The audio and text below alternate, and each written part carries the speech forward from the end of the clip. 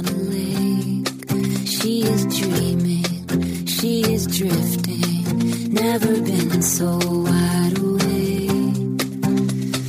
Captured in the moment by the beauty all around her, there's nowhere else that she would rather be. Hello and welcome. This is Karen Motikaitis, and you're listening to How She Really Does It, the place where inspiration and possibility meet on KDRT 95.7 FM. I don't care if you think you're not a good writer. I'll make you better. That is what Betsy Rapoport tells the writers who work with her. She helps people get heard by helping writers bring their ideas to life using their authentic voice while telling their story. Betsy has been a book editor since 1981, most recently as executive editor at Random House, working with numerous bestsellers including Martha Beck, Carrie Fisher, Jean Ornish, and many more. Betsy's favorite books to edit are memoirs, and she leads numerous writing workshops across the U.S. Publisher David Rosenthal from Simon & Schuster says Betsy Rapoport is like a CSI specialist. She finds the book hidden inside that pile of a manuscript, blocking the view across your desk. Patiently, carefully, and with a fine sense of adventure, she mines the treasure you always knew was there. Betsy's here to talk about the writer's journey and what's it really like for all writers. Betsy, hello and welcome to my show. Thanks, Corinne. It's great to be here. So I want to talk because not only are you an editor, but you're also a writer. So you've been on both sides of this. You've worked for publishing houses and now you have your own business where you work with writers. So there seems to be sometimes this mystique of what's it really like for writers. Here are these great writers and I could never be like them. What do you have to say to that? Well, it's the hardest step to being a writer is being okay with not being a very good one when you begin. And I think there's a misconception that, good writers are born. I think good writers are made through lots and lots of practice and sitting your butt down and you're at your desk and doing the work. And I think the hardest job I have when I first begin to work with writers is convincing them that the muck and the mire of the early stage is not only inevitable, but it's essential. I mean, I always tell my writers, you're fabulous, but you are not so special that you get to skip that step. So everybody has muck and mire to go through? Oh, everybody. I mean, there's my favorite joke about this is about this guy who walks along and he sees this other fellow digging away in a huge pile of horse manure. And the guy is just digging and digging and digging and digging. And finally the guy says, I just have to know, what are you doing? And the guy with the pitchfork says, I figure with all this horse poop, there's got to be a pony in there somewhere. And so really the task of the writer is to find the pony in the poop. And that just takes time. So that gives a lot of people, I think, for newbie writers out there, some faith in, okay, there's muck and mire. This is the process. And that is okay. I can calm down and just write instead of getting in my own way. Right. But it's not just an inevitable step. I think it's really essential because there really is gold in them there hills if you're willing to mine for it. And sometimes you have to get all the muck out onto the page. First of all, it just empties it out of your head so it's not rattling around in there. And second of all, when it's down the page, you can begin to sort through it. And sometimes the germ of the really fantastic idea is hidden in that crappy sentence, that crappy paragraph, crappy chapter, who knows? It's in there somewhere, but you'll never find it if you don't get it out onto the page, electronic or otherwise. So I think it's a generative place to be, not just a terrible, inevitable slog. You shouldn't want to skip that step. So what you're saying is don't let that crappy paragraph or that crappy sentence stop you or define you. Keep digging deeper because there will be gold on the other side. Absolutely. I mean, Anne Lamott has canonized this and using a word that I don't think I can say on radio. She calls it your blanky first draft. I always tell my writers, it's none of your business how many of those blanky drafts you're going to create. I mean, with most of the writers with whom I work, it's 6 drafts, 10 drafts, 20 drafts, however many. Don't get hung up on the number. It's not a counting game, Mm-hmm. And there's nothing that says if I do X many drafts, then I'll be done. You're going to get there when you're going to get there. But just the task is to be fully immersed in whatever stage you are in, and not to keep wishing it away and trying to plow through it without actually doing the work involved. How do your writers keep going when it's the 6th draft or the 20th draft? How do they keep going? For me, it's a question of toggling between what I call eagle vision and mouse vision. On certain days, you're going to want to be a mouse. You're going to be wanting to be flat on the ground with a very tiny little piece of real estate in front of you to explore. Maybe that's the day where all you can do is come up with a fabulous description of someone's hair. Or maybe all you can do is try to capture a few snippets of dialogue for one of your characters. Or it'll be a tiny little, Anne Lamott calls them postage stamps. It's just a day to work really small and nibble around the corners of something huge. Maybe that something huge is a paragraph, maybe it's a chapter, maybe it's an outline. Other days you want to be, the eagle. You're kind of soaring above the proceedings, looking down, and that's maybe one of those days where it serves you to think more in terms of the big picture. Okay, what's this narrative arc going to look like? What characters are being neglected as I move forward in my novel? Big picture thinking. And so the point is, just don't get stuck. If you're stuck, if you can't go from mouse vision to eagle vision, go take a walk, move. As I'm speaking to you right now, I'm amazed there isn't a moat around the island in my kitchen, because I think better on my feet, and some of my best writing is done when I'm not actually at the keyboard. I don't want to say for fear of bringing it down on my head, but I'm actually kind of surprised I haven't chipped my teeth on the elliptical at Planet Fitness, because I just jump into some repetitive, activity. Walking is my favorite, that just jumps me into my right brain and frees me creatively. There's no reason to get stuck when you have all those tools at your disposal. So, Betsy, I tend to do my best writing in my brain when I'm at yoga. It's when I'm the furthest away from a computer. And I always joke, I wish I had like a USB port in my head so I could download it, because then it would be done. So how do you go from walking around and writing to actually getting it on a computer screen or on paper? Well, my people who come to my workshops always get two things. One is they get a Fisher bullet space pen. Do you know what these are? No. These are the pens that the astronauts actually take into space, because no matter what angle you write in, the ink still flows. So if you're having a depressing day, you are flat on your back staring at the ceiling, you can still write with a Fisher space pen. The bullet pens have nice rounded edges, so they won't punch a hole in your pocket or your purse or whatever. And then I always carry a tiny little journal.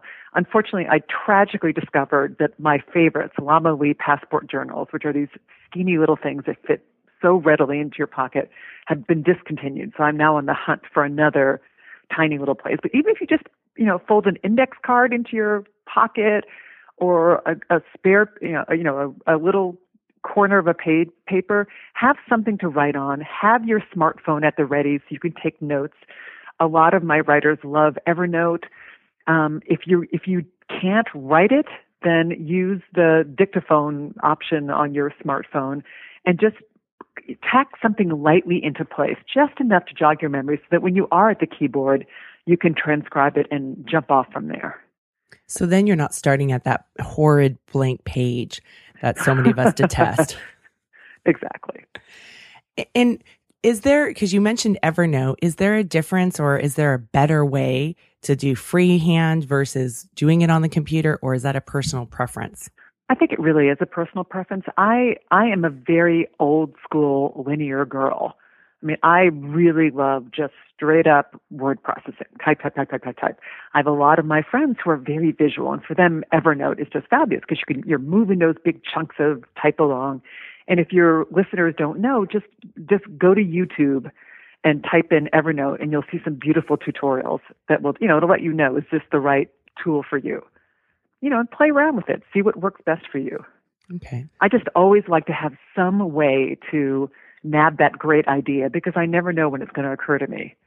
Those liminal places, the hypnagogic and hypnopompic spaces between when you've just woken up and you're just falling asleep, those are really generative times. So it makes a lot of sense to have something on your nightstand so you can jot down some great ideas as you're just falling asleep or you're just waking up. And the more you make this a practice, the more readily you have that notebook and pen at the ready, you'll sort of train yourself to think and act like a writer, and you won't miss those great ideas. Again, you don't have to write a whole thesis here, just a couple words, maybe a couple sentences, and then you'll have something to jump off from. No, that's great advice. And that also, because I know that when I would go to Bikram and I'd have these great ideas, and I would even just ask the yoga teacher afterwards, can I take a scrap piece of paper and I could jot stuff down? I had something to carry out. So it took me, 30 seconds? Right. But, and I had something to carry out. And the words didn't blur with your sweat. Good for you. But versus saying, oh, I'll remember that. And then, when I get behind the computer, I'm like, oh, what can I go find on Facebook? Right. I kind of get lost in the everworld. I'm a good scientist. I have proven beyond a shadow of a doubt that the phrase, I'll remember that, does not apply when it comes to me. I have tested that hypothesis numerous times. It's not true for me. And I dare say it's not true for a lot of people. Oh, this is so great. There's no way I'd ever forget it. Guess what? And most of my writers begin really modestly. They've got dozens of Word documents. I just tell them, fling everything into them. Like, you don't have to have it fully cooked. If it's just the right word or the right sentence, just fling it into a Word document and put it on your desktop so it doesn't get lost. And then have a little faith in the process that you will begin, the organization of whatever you're writing at some point is going to begin to suggest to itself if you just pat it into place and have a little faith in the process. My wonderful memoir writer, Susan Edsel, has a wonderful sentence. I will be the Sherpa of your hope until you can hold it for yourself. In other words, let an editor or some other, writing accountability partner reassure you, listen, if you just keep going, eventually you're going to get there. Okay. So it sounds like one is to develop a practice where you give yourself a little bit of space for knowing, I guess one is knowing when you have that awareness, that creativity that flows, right? For you, it's walking. For me, maybe Bikram or driving. But for the listeners out there to really pay attention to when are they writing in their head, and then being able to create some space afterwards to jot down some stuff that they can later on use for writing. That's what it sounds like. Yeah, but I want to be really clear. I have zero romantic notions about writing. For me, it's really simple. You sit your butt down and you write, and that means you have to develop a writing practice. I do not sit there and think, okay, I'm going to wait for the muse to strike. Writing is my profession. I cannot afford to let the muse strike whenever he or she wishes. I have to create that opportunity by creating a writing practice. And so what I tell my writers is, you've got to find a practice that works for you. And everyone is different. I think the most common misconception is, I need ideal conditions for my writing practice. I mean, I hear typically things like, well, you don't understand, Betsy. I have small children. Or, you don't understand, Betsy. I work, a 60-hour work week. Or, you don't understand. The only time that I have free is at night, and I'm not a night person. Or, you don't understand. The only time I have free is first thing in the morning, and I'm not a morning person. And I'm not very romantic about those excuses either. I say, great. You don't think that's true? Test that assumption. A psychologist will tell you that it's probably about 3 weeks for you to establish a brand new pattern or practice. And so I think if you have tried something, if you tell me, okay, I'm not a morning writer, I will say, great.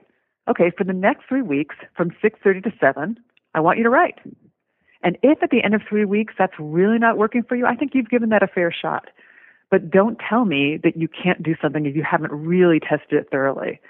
I mean, I just finished a writer's workshop in my home a couple weeks ago, and I made the participants write every morning for 20 minutes. And half of them had told me, you don't understand, Betsy, I'm not a morning person. And they wrote fantastic stuff. They were so glad that they had tested that assumption. So what I hear you saying is that even if there's people that have resistance, go and test out that resistance and see if it really is true or if it's a story that we have. Oh, absolutely. I mean, you don't want to stop yourself. So why are you letting those thoughts in your head stop you before you've started? It's so liberating when you learn that it's absolutely not, whatever notions you have about when you can and cannot write, most of them are not going to be true. But you won't know that until you test them. And so testing it out for 3 weeks. I mean, we can all create that kind of a space and that deliberate practice for 3 weeks, right? That's not the rest of our lives. It's 3 weeks. Absolutely. And approach it playfully. I mean, this doesn't have to be dire. And, you can have some flexibility within it, but just the first step is to commit yourself to say, I am a writer. So what does it mean to be a writer? It means you write. Full stop. That's it. It doesn't mean you've published. It means you write.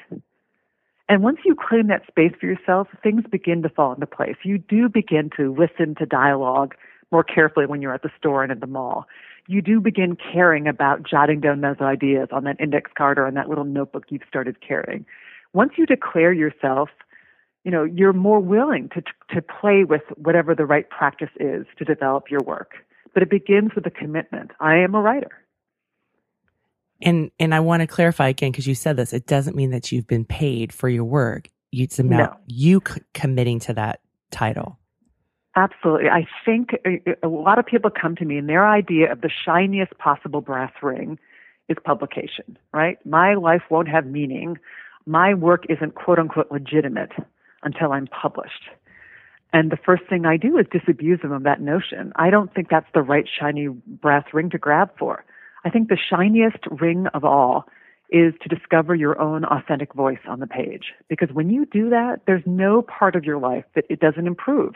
When you know how to express yourself and get your points across, tell me where that ability to communicate doesn't make your life better. Mm-hmm. So how does one discover their own authentic voice? A lot of it is sit your butt down time. This is another really good, are you surprised that I answered that, Corinne? Because let's face it, often what happens is when you first start to write, you probably have your favorite writers in mind. And since I've been doing this since 1981, I've been through waves and waves and waves and waves of this. Last year, everybody was reading, Jenny Lawson's fantastic book, Let's Just Pretend This Never Happened. Are you familiar with her? She's the bloggess. No. You have such a treat in front of you. Go buy her book, which is wonderful. It's just an absolutely delightful memoir. And she's really freewheeling and profane and hilarious.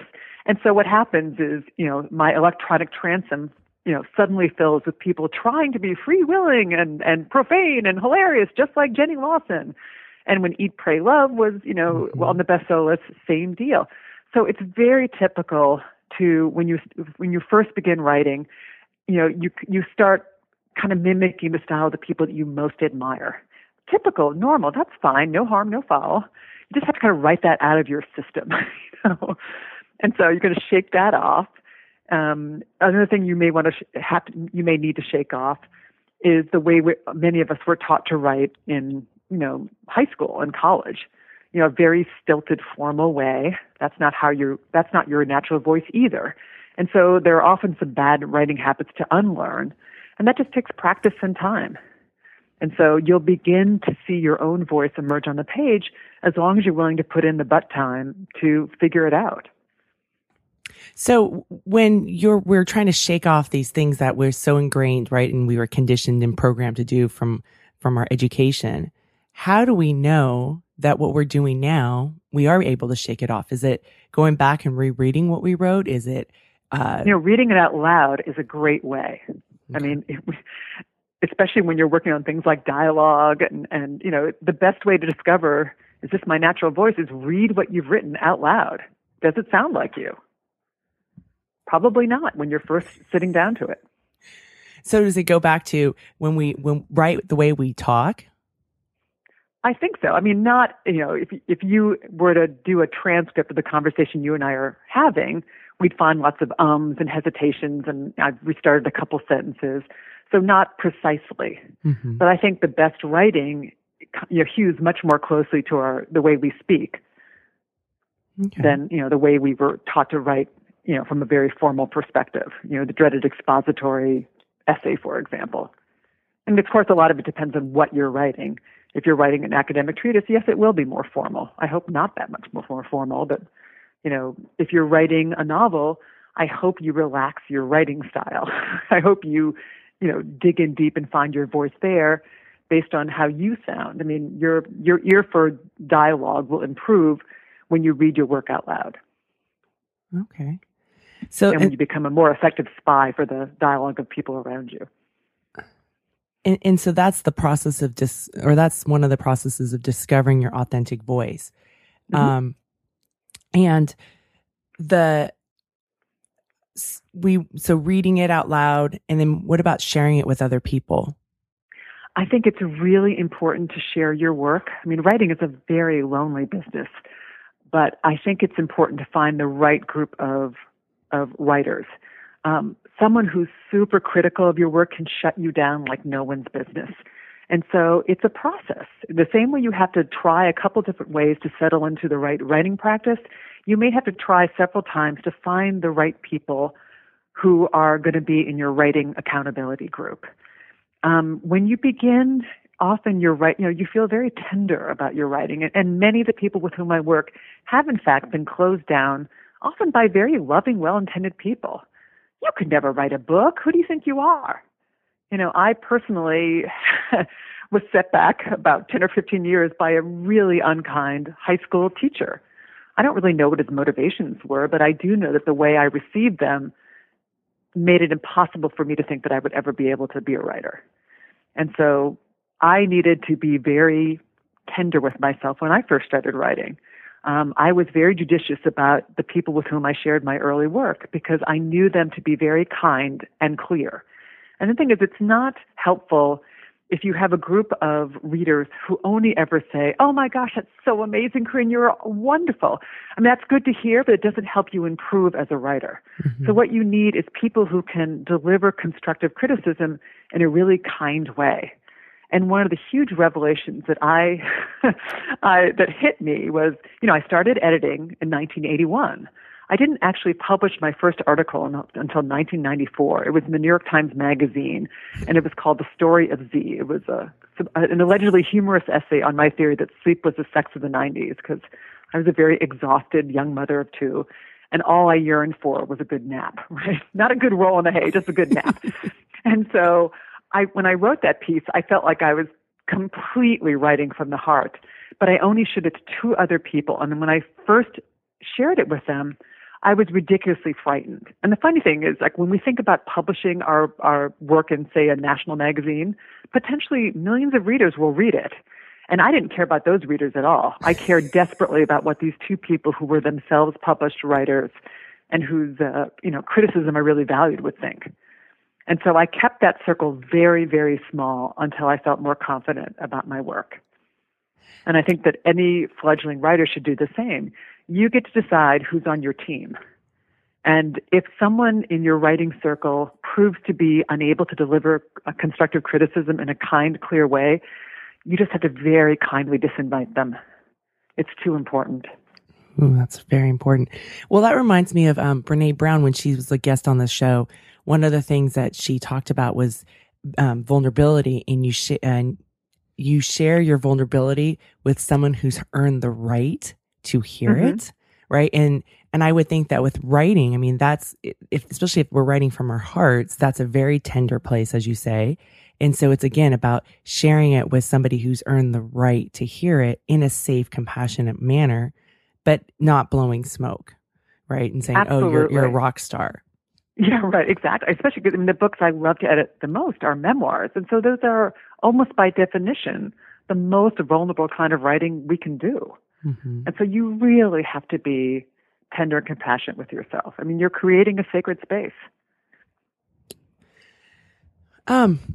So that's about the authentic voice. I want to go back to something you said earlier about the eagle vision and the mouse vision. Mm-hmm. And I want to tie that with about, you were talking about the muse, right?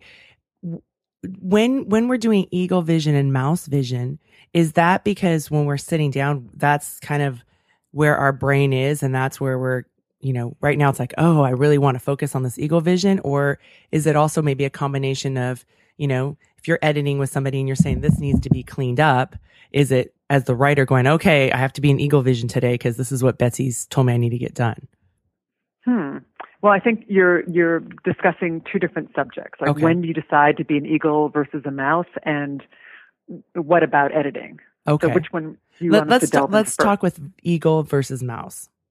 I think really the best way to decide whether you want to be an eagle or a mouse is, how you feel stuck. I mean, when I'm writing something, I typically end the day by having a kind of sort of game plan for where I want to pick it up the next day. I began my career at Scribner's and, Ernest Hemingway's publisher. And Hemingway was famous for leaving half a sentence in his typewriter. So he'd be able to, sit down the next day and literally just the first thing, just type the rest of that sentence. So he felt like he had some sort of forward momentum. So I try to have a game plan.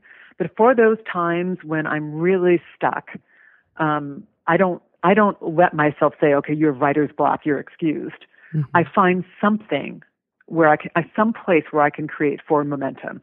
So if I am working on a tiny little scene, like maybe it's really important for me to describe my childhood bedroom, for example. If I can't break that down into, okay, so what toys were on my shelf?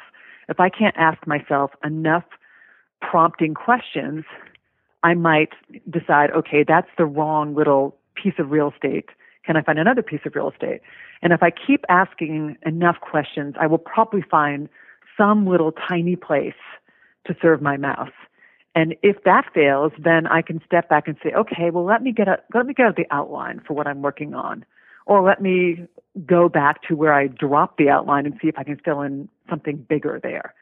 So it's eagle versus mouse is the way that I use to unstick myself when I'm really feeling like I'd like to be able to have that excuse. Oh, I couldn't write today. I had writer's block. I don't want sympathetic nods. That's not going to help me. I want a solution. That's a solution that works for me. So it's a strategy then, right? Absolutely. Yeah. Instead of focusing on what isn't working, it's like, okay, do I want to go the eagle way or the mouse way? And what's the strategy that I can implement? What are the questions that I can ask? What's something I can focus on to move forward? Mm-hmm. In other words, if you've reached a temporary dead end working in one little place, fine. Okay, I'm not going to sit there and say, stay there until you've busted through it, although you can certainly try that, and I recommend you do try from time to time. I'm saying, okay, go find some other place where you can create some kind of forward momentum so you don't feel like you're just twiddling your thumbs doing nothing. Okay, so that brings me, because I've interviewed a lot of authors on the show, and sometimes they'll say they write, and a lot of stuff just gets thrown out, right? Or probably about 90%, right? So when you are a person who's, so especially women are always basing their measure of worthiness on productivity and what they're accomplishing, how do you go into that eagle or mouse vision, that mindset? And then knowing that maybe you're writing something, developing something that won't be used. I wouldn't apply the eagle mouse, equation to that. But I think that the more important issue is the idea of measuring your productivity by how many minutes you wrote or how many words you generated. I don't think that is necessarily a winning strategy, because it's about, in the same way that I don't think publication is the right brass ring for you to grab for, I think that setting time goals and word count goals is useful, but I don't want you to hang your worth as a writer on them, because it's so important, as I said right off the bat, to spend time in the muck and the mire, and that means that you will throw out a lot of writing. As an editor, it's not my job to care how much time you spent on that paragraph, that chapter, that character. I tell people my job is to murder your favorite children. It's not my job to care who they are. I mean, if the writing doesn't serve, it's got to go. And so I don't want you to be so precious as to say, but Betsy, you can't cut that. I spent 50 hours on it. I don't care. The right measure is the right writing serving? Is it getting you where you want your readers to go? And if it's not, then it has to go. And that doesn't mean that it wasn't worthwhile. It was just part of the process. So be okay with some of the writing just absolutely sucking. That's all right. And I really don't ever look at it as a waste of time just because writers end up not using a lot of what they write. Because that's just part of the process. Yeah, I mean, if to the degree that you can stop yourself from judging yourself, you will be much more effective.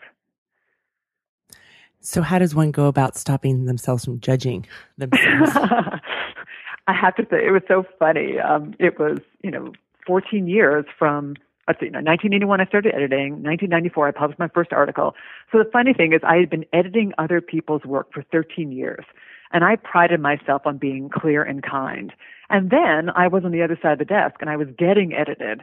And oh my God, what a different experience that was. I mean, my cheeks would flame red when I discovered a mistake I'd made that the good editor had caught. Or more typically, I'm embarrassed to admit, I would just be furious. How dare that person touch my beautiful prose? And what I learned is, what I should have known all along, because after all, people were paying me for it, everybody needs an editor. Everybody, even editors need editors. I had one book writer.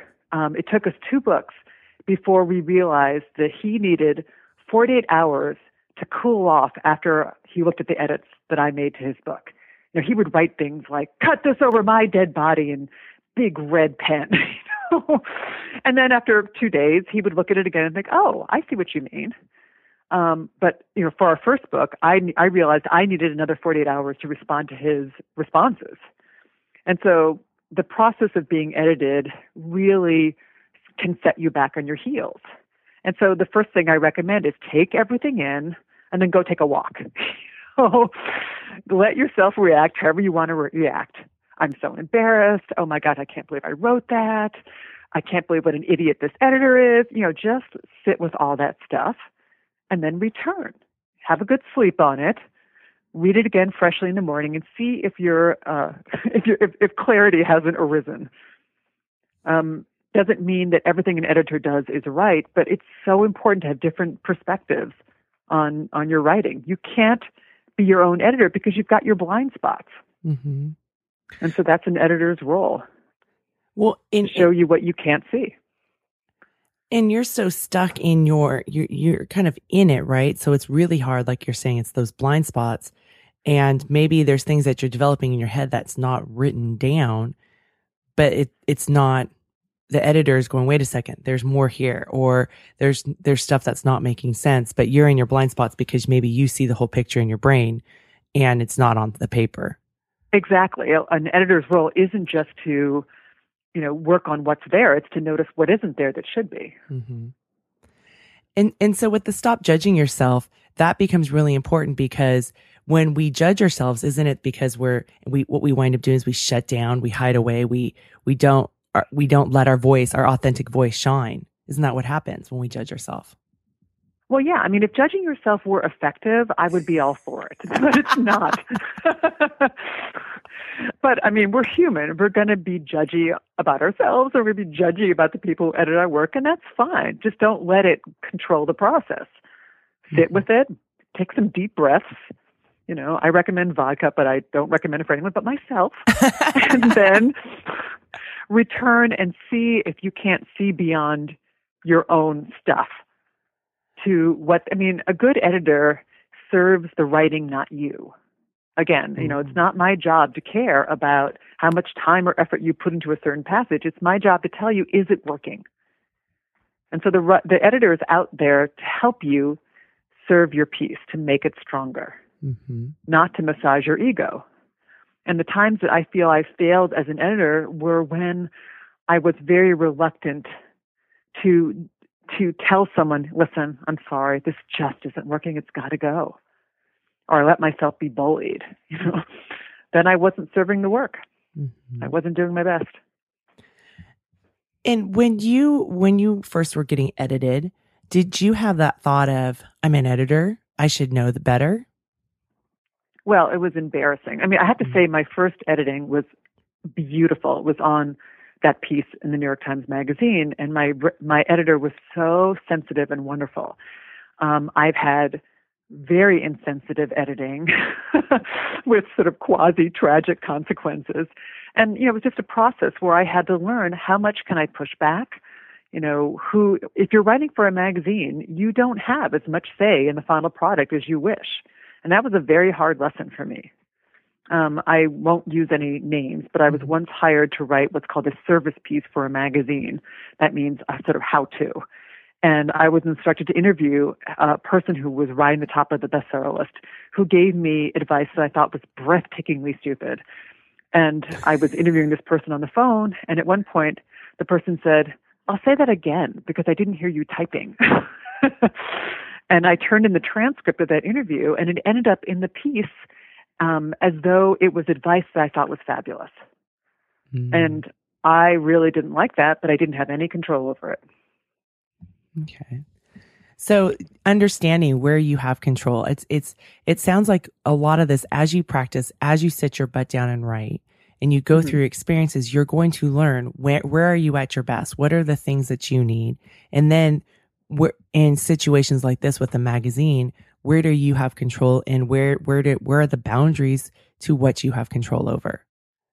Yeah, I mean, I will say that the majority of times I've been very respectfully edited, and I've had the opportunity to push back. Not always, I don't always get what I want, but good editors will listen and, and explain to you, here's why we want to make this change. I've had editors that introduced errors into my work. That was embarrassing. But more often than not, I've had good, sensitive editors who ultimately made me a better writer. Mm-hmm. So, Betsy, as a writer or editor, I'm not sure which one I'll let you pick. What is the lesson? What is the lesson that took you the longest to learn? Oh my gosh. I think that the lesson as an editor that took me longest to learn is that when I first offered criticism to people, I took such pains to be so kind. And what I didn't take into account was the roaring in their ears. Because when you first, I'm going to speak generally. This is probably not true for all writers. But when I first got edited, oh my gosh, I would just be so embarrassed and angry. I would have all those emotions, and I really wasn't hearing properly. I found that as a book editor, I could write someone literally a 25-page editorial letter, 25 single-space pages, and be so positive and affirming of the author's prodigious talents. And then maybe on page 18, I would say, listen, I'm so sorry, but I think this paragraph here really doesn't work. We're going to need to cut it. And then the writer would say, I was on the floor when I got your letter. I mean, I would literally get I was on the floor. I'm like, what? And so, people talk about, like praise sandwiches, like say something positive, then say something negative, then end with something positive. I feel like I needed, a praise hero sandwich with like 90,000 positive things and one tiny little critique, because I think, when you're writing, you're just, you're just flaying yourself open and putting yourself out for the world. And so it can be really difficult to receive that feedback. So the lesson it took me a long time to learn was I have to be so careful when I offer feedback, even though I really believed that I was always offering it constructively and kindly. I read my editorial letters to people over and over and over before I send them, because I just want to make sure, will they understand, first and foremost, that I love this? Mm-hmm. When I first began writing letters, I was so proud as a fledgling editor to say, oh, listen, if you fix this, it'll be even better. And this, and this, and this. And what these people were hearing was, it's a disaster. Mm-hmm. It's a train wreck. And what I meant was, oh my gosh, no, it's amazing. And here's how we can make it even more amazing. But it wasn't how they were hearing it, because I wasn't phrasing it right. Mm-hmm. So that took a surprisingly long time to figure out. And even now, in my wizened years, occasionally I'll hear back from an author who said, "So you hated it, right? You hated it." And I would think, like, what part of, oh my God, I love this, did you hear as I hated it? But I think the criticism can hit so much more deeply because we've just opened ourselves. Mm-hmm. I'd heard recently that because I've always fascinated why, people can say tons and tons of praise, and then the one little criticism they say, we latch onto, right? And we throw out all that great stuff. And I'd heard somewhere that there's like this negative affect, and it's sticky and it sticks to us because there's some work to do. And that's why we attach to it. And if we could just attach to it in a way of it's a messenger, it doesn't define us. Right? Exactly. We may not fall apart, but a lot of times we take that in and that negative thing, and it sticks to us, and then we let it define us. So what you're saying is don't let it define you. Yeah, breathe through it. An editor is not out to hurt you. I think I've even read that, evolutionarily speaking, we're designed to pay more attention to negative things. Listen, there's, if there's a rustling in the bushes and you and I were out in the savannah 50,000 years ago, we are much better off believing that it's a saber-toothed tiger than a bunny, right? Because if it's a bunny, no harm, no foul. But if we ignored the saber-toothed tiger, we'd be dead. So we are built to be more sensitive to negative feedback. So we can't sidestep our evolution, but we can accommodate it. And I think that remembering intention is so important here. A good editor's intention is to make you a better writer and to help you deliver your message. And so if you can breathe through that, check your ego, put it very gently in the back seat, and come back to your keyboard with the intention to make your writing better, I think that, it won't be such a bruising experience. I've been ultimately so grateful because of the good editors that have worked with me. I mean, the best ones have made me laugh, even as they've improved my work. They understand the delicacy of the operation. The surgery was successful. It reminds me of a couple things. Like I have a teenage daughter, she's 14. And sometimes she forgets that I'm actually here because I love her and I want to help her, and so one of the things about a year ago I started saying was, I'm on Team Mia, right? I'm on your team. I'm not against you. I am on your team. And that's kind of what I hear you saying, like as an editor, you're on their team and you're by these corrections. It doesn't mean it's not defining them that they're lousy and they're never going to make it. It's here's this work that you have and how can we polish it up and even make it better so that your story can show up? Yeah. I mean, I am now a hired gun.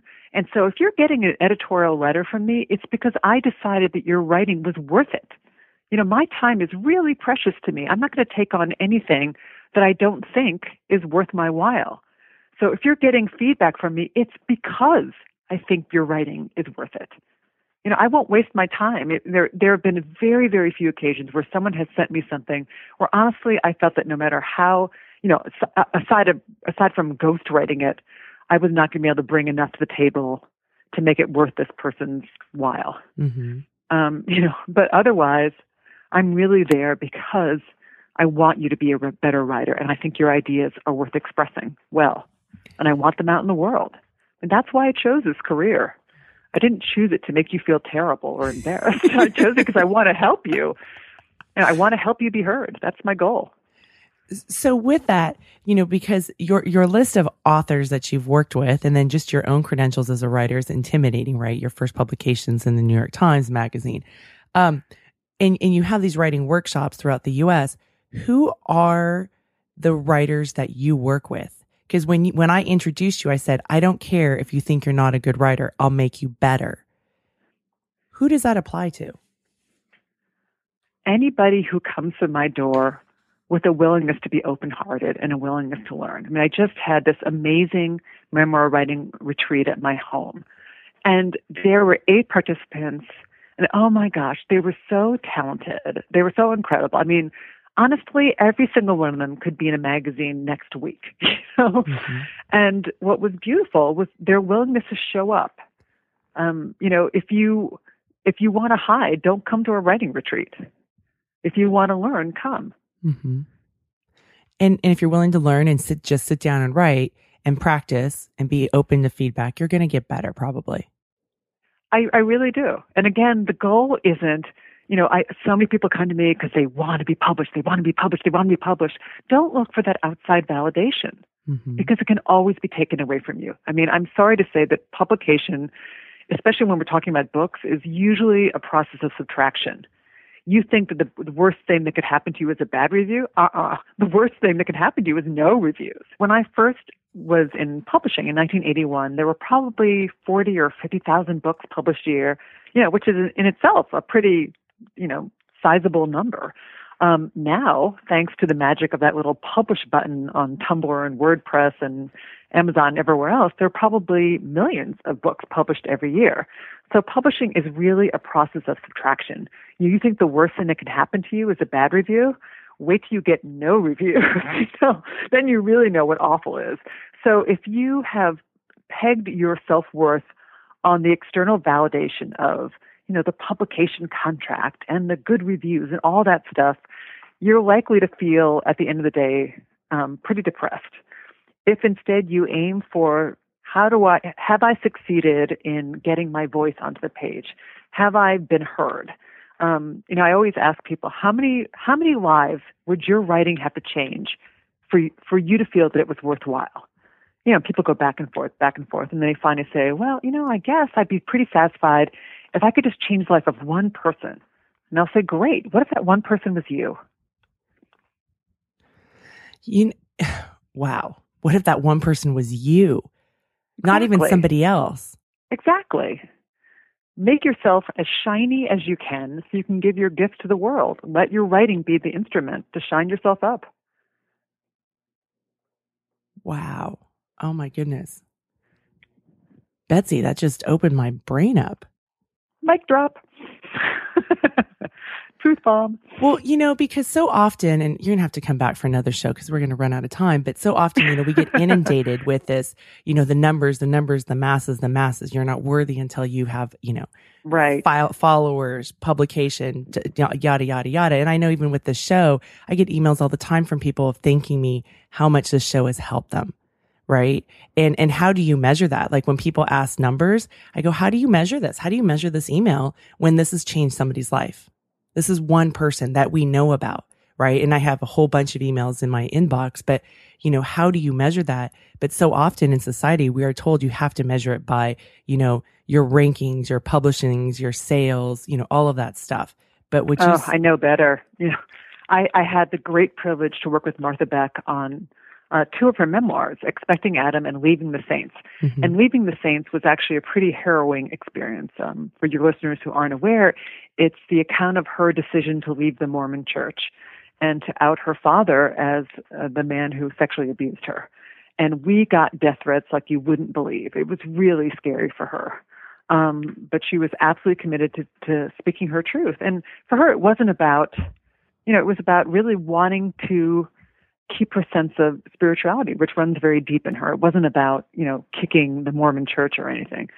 But we got all these letters saying, oh my gosh, you said, you spoke the truth for me. I didn't have the courage to stand up against the person who sexually abused me. I didn't have the courage to say whatever religious institution they were in, however that institution hadn't been supporting them. She gave voice to people who felt they had no voice. And every one of those letters, a single one of them would have been enough. The first time she got one, Martha said, now I know it was all that stuff that she'd been put through. She goes, I know it's worth the while. Mm-hmm. I know why I'm here. And then we got more and more and more of them. But really, just a single letter from someone who felt like she had given them a voice by proxy was enough. So that's so important for us to realize is that, we don't have to do the masses. It's about, like you said, is it affecting your life? And then how can your voice help other people? Exactly. I mean, I think when we're our best selves, we're here to serve the greatest and highest good. I mean, that's what I want to do with my life. And I'm sure that's what most of your listeners want to do too. Mm-hmm. So let the writing be your instrument. Oh, that's beautiful. So as we wrap up, what are a couple takeaways for the listeners today? I think the biggest takeaway is I want them to look for love, not like. I think there's a part of this process. If you are going to go ahead and try to get yourself published, don't settle for anything less than love. If you're looking for a literary agent, look for love. You're looking for a publisher, look for love. What happens is if there's any part of you as a writer who's going figuratively hat in hand with the idea, oh, please, just anybody say yes to my writing. I'll take anything. Mm-hmm. I don't care how terrible the editing is. I don't care how lackluster the promotion is. I don't care what what the packaging looks like. I don't care as long as please, just like me enough. That's not good enough. The first thing you need to fix, if that happens to you, is your energy around it. Mm-hmm. Look for people who are going to partner with you in your writing through love. Love means they will do their absolute best for it. Again, as I said earlier, the publication process is likely not to be super successful if you're the average writer. I mean, if you, I can't remember what the latest statistics are, but most writers, if they publish more than 20,000 copies of a book, say, that's a runaway bestseller. Our eyes are opened by the reports of mega million sales of, the blockbusters. But the average writer doesn't have that kind of success. So you need to find that success elsewhere. And the best way to find it is by partnering through love. Make sure that the people that you enlist in the process, the editors, the agents, the people who are going to critique your work, the editors, the publishers, all those people, let them through behind the red velvet rope because they love your work. Like isn't good enough. Like ensures mediocrity at best. So really, that's the most powerful thing I want to leave your listeners with is don't settle for anything less than love. That's awesome. Betsy, thank you so much for being a guest today. It was a pleasure talking with you. Thanks, Corinne. And a pleasure speaking with you too. This is Corinne Motakaitis, and that was Betsy Rapoport. And she was talking about what's it like to be a writer and about writing. So if you ever wanted to be a writer and thought it wasn't possible for you, I really invite you to consider what Betsy has said today. She said, commit, call yourself a writer. It doesn't matter if you've been published or not. And then sit down and write. And remember that it's about if you can change one person's life with what you write. How important is that? And I love the question that she said. What if that one person's life you change is you? Wow. That one person's life that you change is you. Wouldn't that just be spectacular? So, so often we make ourselves small. We let fear and doubt get in our way, right? And instead, I just invite you to think about the things that Betsy has talked about and I over the last hour. Sit down, write, figure out your authentic voice, and you're going to do that in the process. And she really believes part of the process is the muck, getting through that muck, doing it. It's not about measuring how many words you write or how much you publish, but it's about writing and getting that done. The other thing that she said that I just love so much was let your writing be the instrument to shine, right? Really let yourself do that. So I thank you guys for listening today because the thing that she reaffirmed for me is that it's a skill set and you get down and you practice and you write. And yes, it's really vulnerable, right? We've talked about that many times on this show. There's a lot of vulnerability, especially when you're writing from your authentic voice, from your heartstrings, and sharing it with the people who've earned the right to hear your story. Doesn't mean you have to share it with everybody.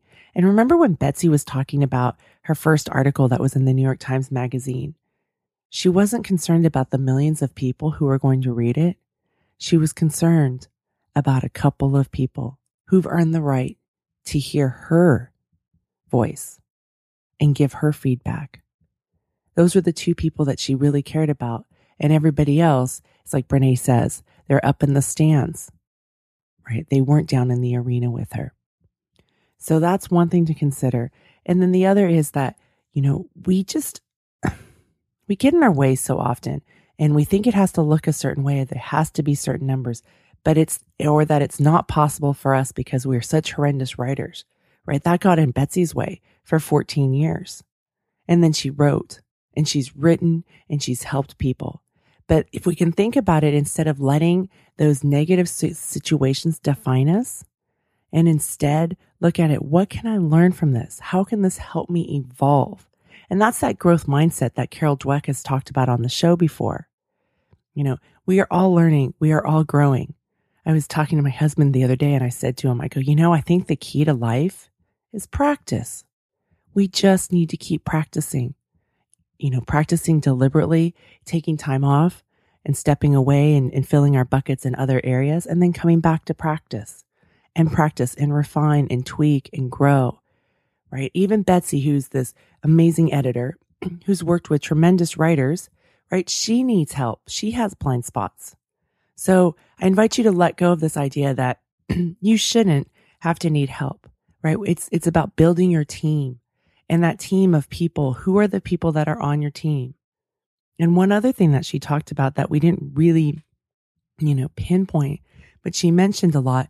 And the way I listened to it was, in the language of the show, was coming from a place of compassion, right? Having people who have compassion in the sense that they can give you feedback in a compassionate manner, right? And building that team of people who really care, not the ones that are trying to tear you down or that are coming from this ego place, but the people who are on your team that are really trying to help you grow and evolve. And look for that. Look for cultivating this team of people in your life. One of the things I often ask my clients is, who are the people that are on your list? Who are the people whose opinion matters? Right? And I look at my own life that I have different teams for different aspects or parts of my life. And that's okay, because there's people that support me in different manners that I need for the different parts of my life. So thinking about, who are the people on your team? And how can you start writing, or how can you continue to craft your practice of writing to cultivate your authentic voice? Thanks for listening to How She Really Does It. I invite you to subscribe to my weekly newsletter at howshereallydoesit.com.